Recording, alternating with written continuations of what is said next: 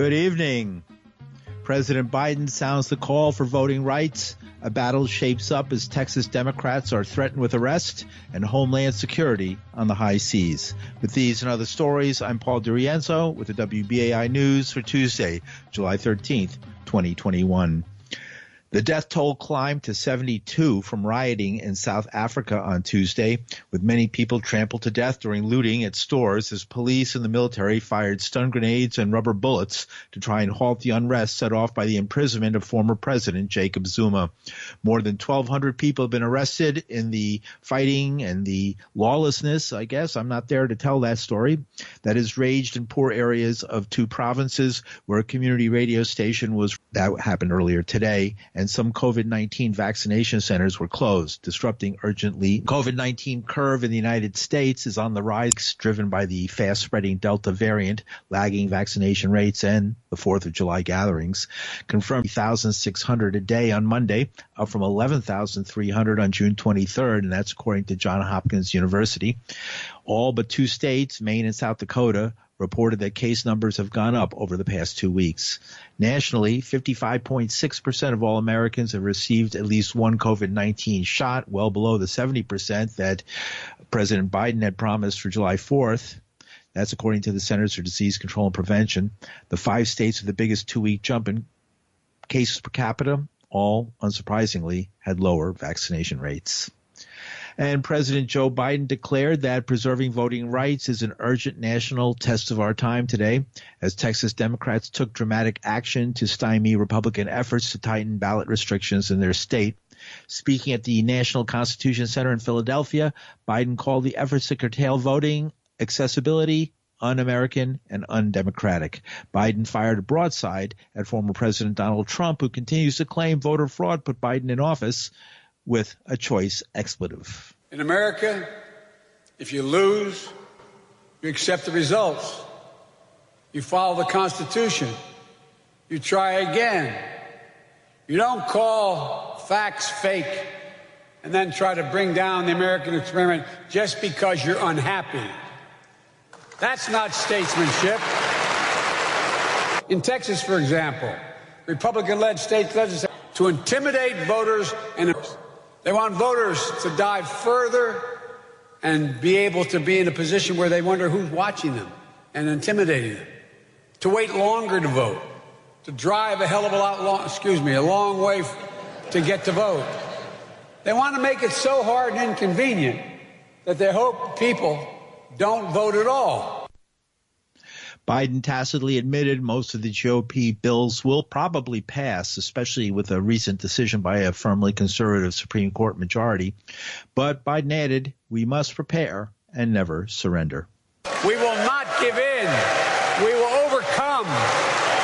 We will do it together. And guaranteeing the right to vote, ensuring every vote is counted, has always been the most patriotic thing we can do.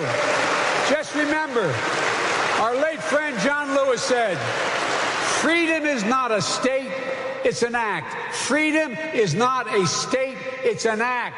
And we must act and we will act. For our cause is just, our vision is clear, and our hearts are full. For we the people, for our democracy, for America itself, we must act. God bless you all, and may God protect our troops and all those who stand to watch over our democracy. But act. We've got to act.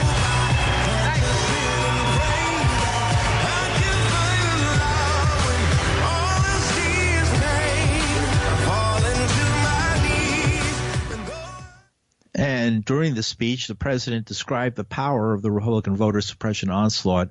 He compared the GOP-sponsored laws to black segregation. This year alone, 17 states have enacted, not just proposed, but enacted, 28 new laws to make it harder for Americans to vote. Not to mention, and catch this, nearly 400 additional bills Republican members of the state legislatures are trying to pass. The 21st century Jim Crow assault is real. It's unrelenting. And we're going to challenge it vigorously.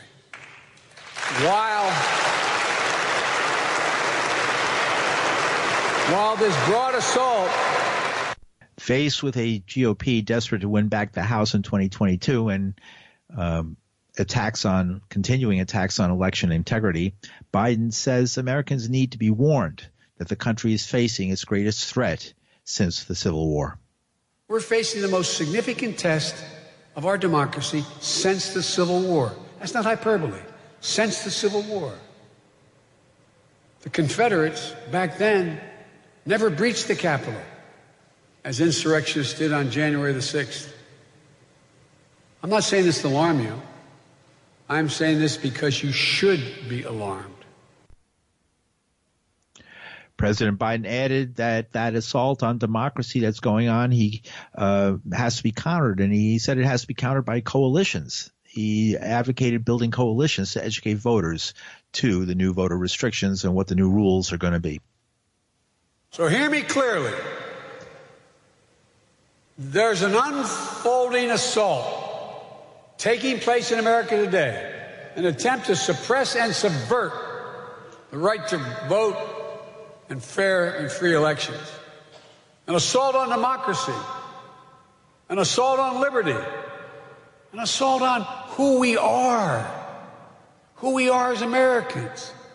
For make no mistake, bullies and merchants of fear, peddlers of lies, are threatening the very foundation of our country. It gives me no pleasure to say this. I never thought in my entire career I'd ever have to say it.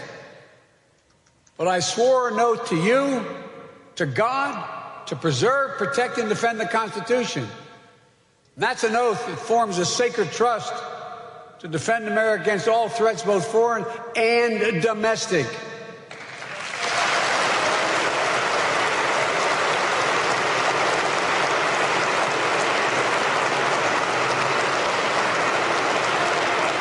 The assault on free and fair elections is just such a threat, literally. And that is President Biden earlier today. Reverend Al Sharpton, who attended Biden's address, called it a good speech, but said he told Biden that advocates won't let up on him over the filibuster, the rule that forces Democrats to muster 60 votes to pass important legislation.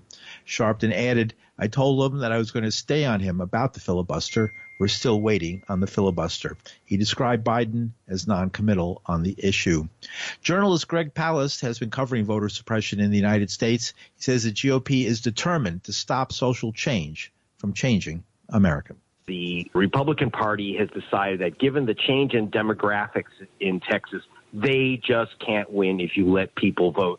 They have no arguments, no case to make to the voters, so their response is don't let them vote. It's almost impossible to get an absentee ballot in Texas. They have obscene ID requirements. And understand, they can't point to one single case in 100 years of someone voting using a false identity. You go to the slammer for 5 years.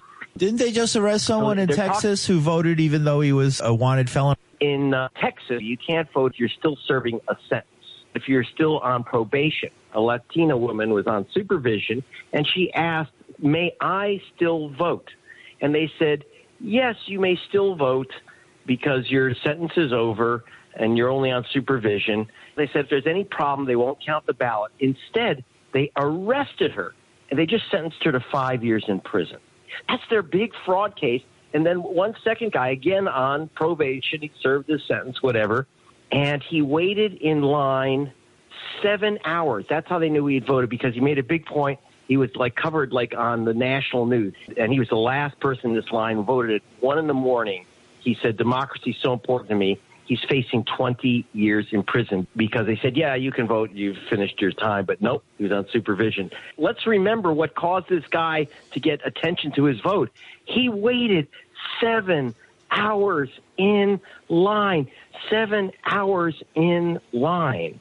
Why are these lines long? They're not long in white areas. I'll never forget, I went to Ohio, where people waited in a November freezing weather in an outside parking lot, 5-hour lines. I went to the white suburb of Toledo. There was no line. There was a line of poll workers waiting for voters and giving them coffee and cookies when they showed up. And by the way, if you give someone coffee and cookies in Georgia, that's a felony crime. These are the games that are being played by the GOP. And I've seen the Democrats pull these stunts, for example, in California, where it's Democrats are basically trying to keep progressive Democrats out of power. So Democrats do it too, but they do it against other Democrats. But in Georgia, Texas, Ohio, North Carolina, Florida, it is getting worse. I haven't seen it this bad in the 20 years I've been doing investigations of vote suppression. This is now the worst, and we're back with massive purges of voters. And one thing that no one in the national press has covered in Texas is Texas is joining a new purge system called ERIC. And when that happens, you're going to see 500,000 Texans lose their right to vote. Yeah, I would like to see, they're demonstrating for democracy in Cuba. Maybe they can come over here and demonstrate and help us out, too. What's going to be the outcome of the president's speech this afternoon? It'll be a speech. That's what we're going to have. We're going to have a speech. What we have to do is have a commitment to democracy in America. I want to see the Justice Department kick ass and take down names. That's what I want to see. I don't need the speech. Send in the legal teams. But even then, it's very tough. Look at that Supreme Court. It's like the White Citizens Council. They changed their black robes for white sheets. It's really grim. But you know what? They can't steal all the votes all the time. As we saw in Georgia, they used every trick in the book. They still lost Georgia the vote thieves. And we're going to see the same thing in Texas. I've been going to Texas. Let me tell you, they're finished. This is the last gasp of a desperate, basically, when people don't choose their leaders, it's a dictatorship. This dictatorship in Texas is coming to an end. We were just listening to Greg Palast, journalist Greg Palast. And you're listening to the news on WBAI New York. I'm Paul DeRienzo. Cuban-born Homeland Security Secretary Alejandro Mayorkas delivered a clear message to the Cuban and Haitian people amid upheaval in both Caribbean nations. Don't come to the United States. He spoke today. In May, I announced the designation of Haiti for Temporary Protected Status, TPS, for 18 months. Let me be clear. TPS is not an immigration program. It only benefits Haitian nationals who are already in the United States at the time of designation. TPS eligibility applies only to those Haitians who are already residing in the United States as of May 21st, 2021, and meet all other requirements. Again, I repeat, do not risk your life attempting to enter the United States illegally. You will not come to the United States.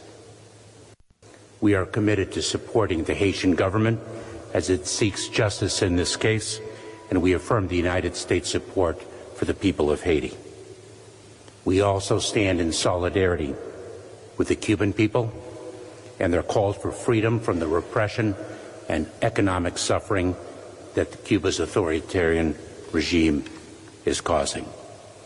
DHS is working with our partners to support the Haitian and Cuban people.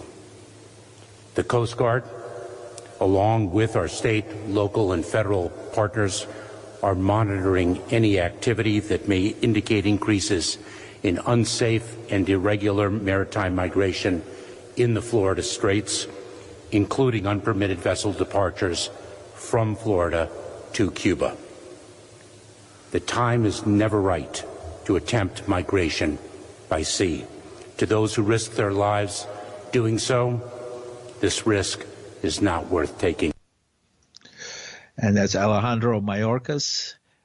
He's of Cuban descent, and he's also Secretary of the Department of Homeland Security.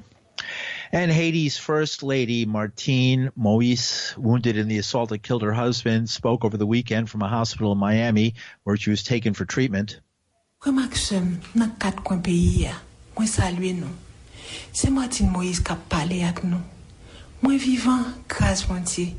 Moi vivant, mais mon père dit Marim, Chauvenel, plus passer 25 l'année nous t'a combattre ensemble. Plus passer 25 l'année là, moi t'a bougeonner dans famille.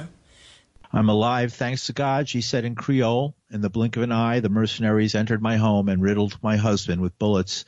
She said the mercenaries were sent to kill her husband because of roads, water, electricity, and referendum, as well as elections at the end of the year, so that there is no transition in the country. I'm crying, it is true, but we cannot let the country lose its way, Moise said. We cannot let his blood have been spilled in vain. And an additional victim was found in the Surfside condo collapse rubble over the past day, raising the death toll to 95. One of the victims, 85 of the victims, 85 have been identified, and next of kin for all 85 have been notified. 5 more victims' identities were publicly released by Miami-Dade police on Tuesday afternoon, including a baby. Miami-Dade Mayor Daniela Levine Cava. Our teams have recovered an additional victim.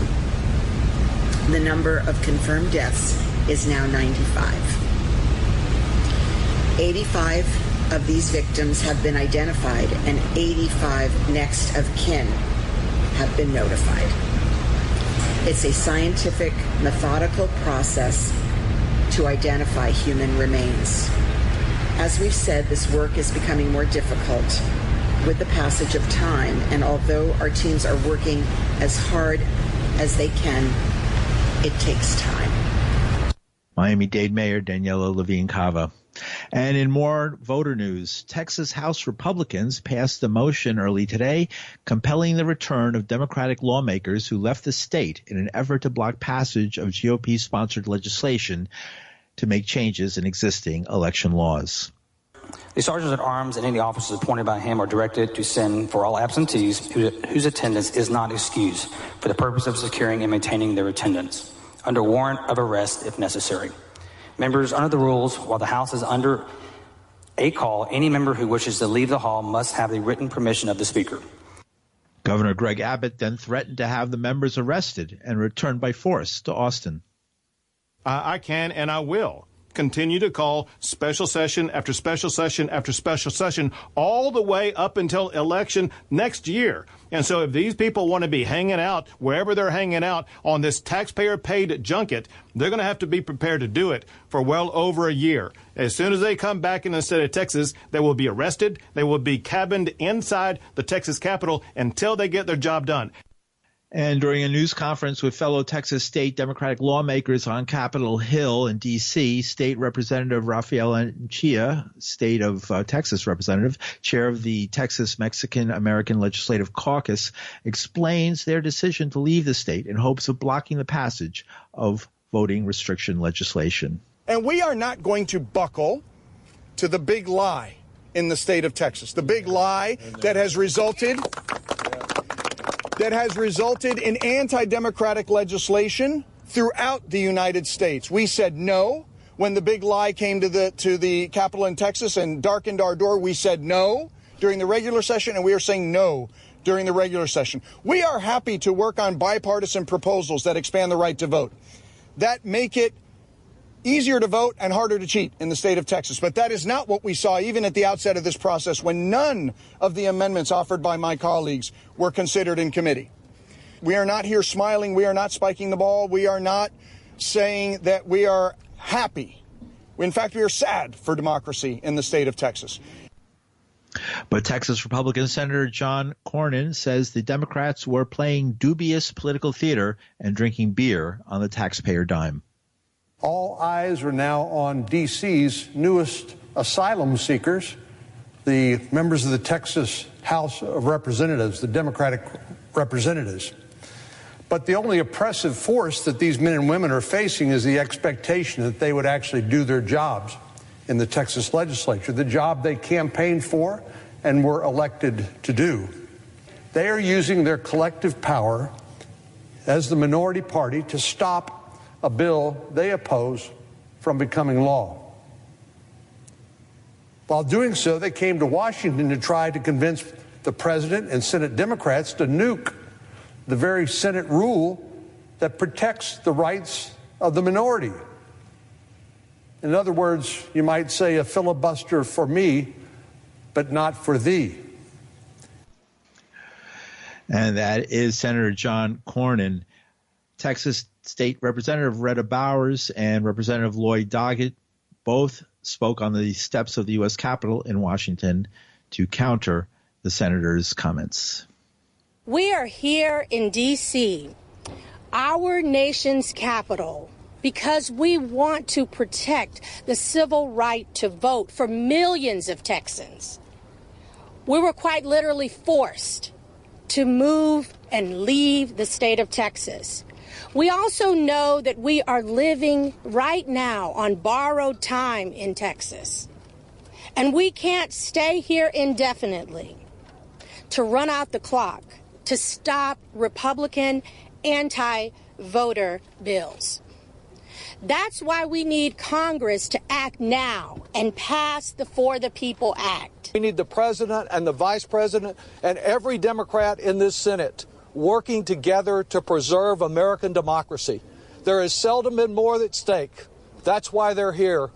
We need to see in the administration and in the Senate the same courage that these Texans have demonstrated. Deep in our hearts, I do believe we will overcome today. And another Texas representative, Chris Turner, says it's all about the former president. They're determined to do whatever it takes to curry favor with the Donald Trump base, which is the Republican Party now, and continue to promote the big lie that somehow Donald Trump actually won the last election that we all know he lost. And that's Texas Representative Chris Turner. And in some local short stories, a mayoral candidate and not the mayor met with President Joe Biden at the White House yesterday to discuss how to fight the rise in gun violence in New York and cities across the country. Eric Adams told reporters after the meeting, "We must have a plan that's prevention and intervention." The Brooklyn borough president and mayoral favorite visited the West Wing just one day after yet another violent weekend in New York City.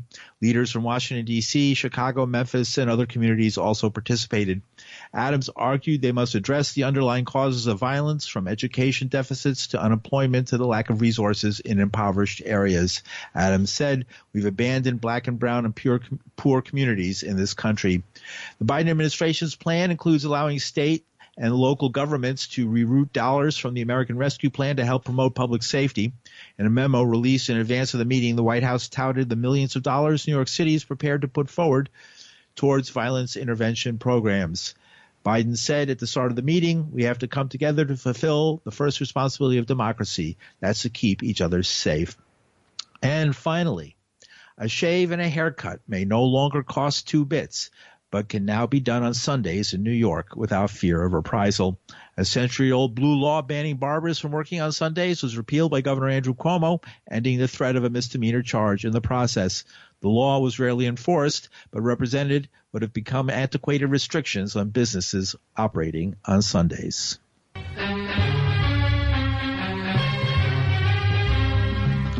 And that's some of the news for Tuesday, July 13th, 2021. The news was produced by Linda Perry. Our engineer is Reggie Johnson. From New York City, I'm Paul DiRienzo. Thanks for listening.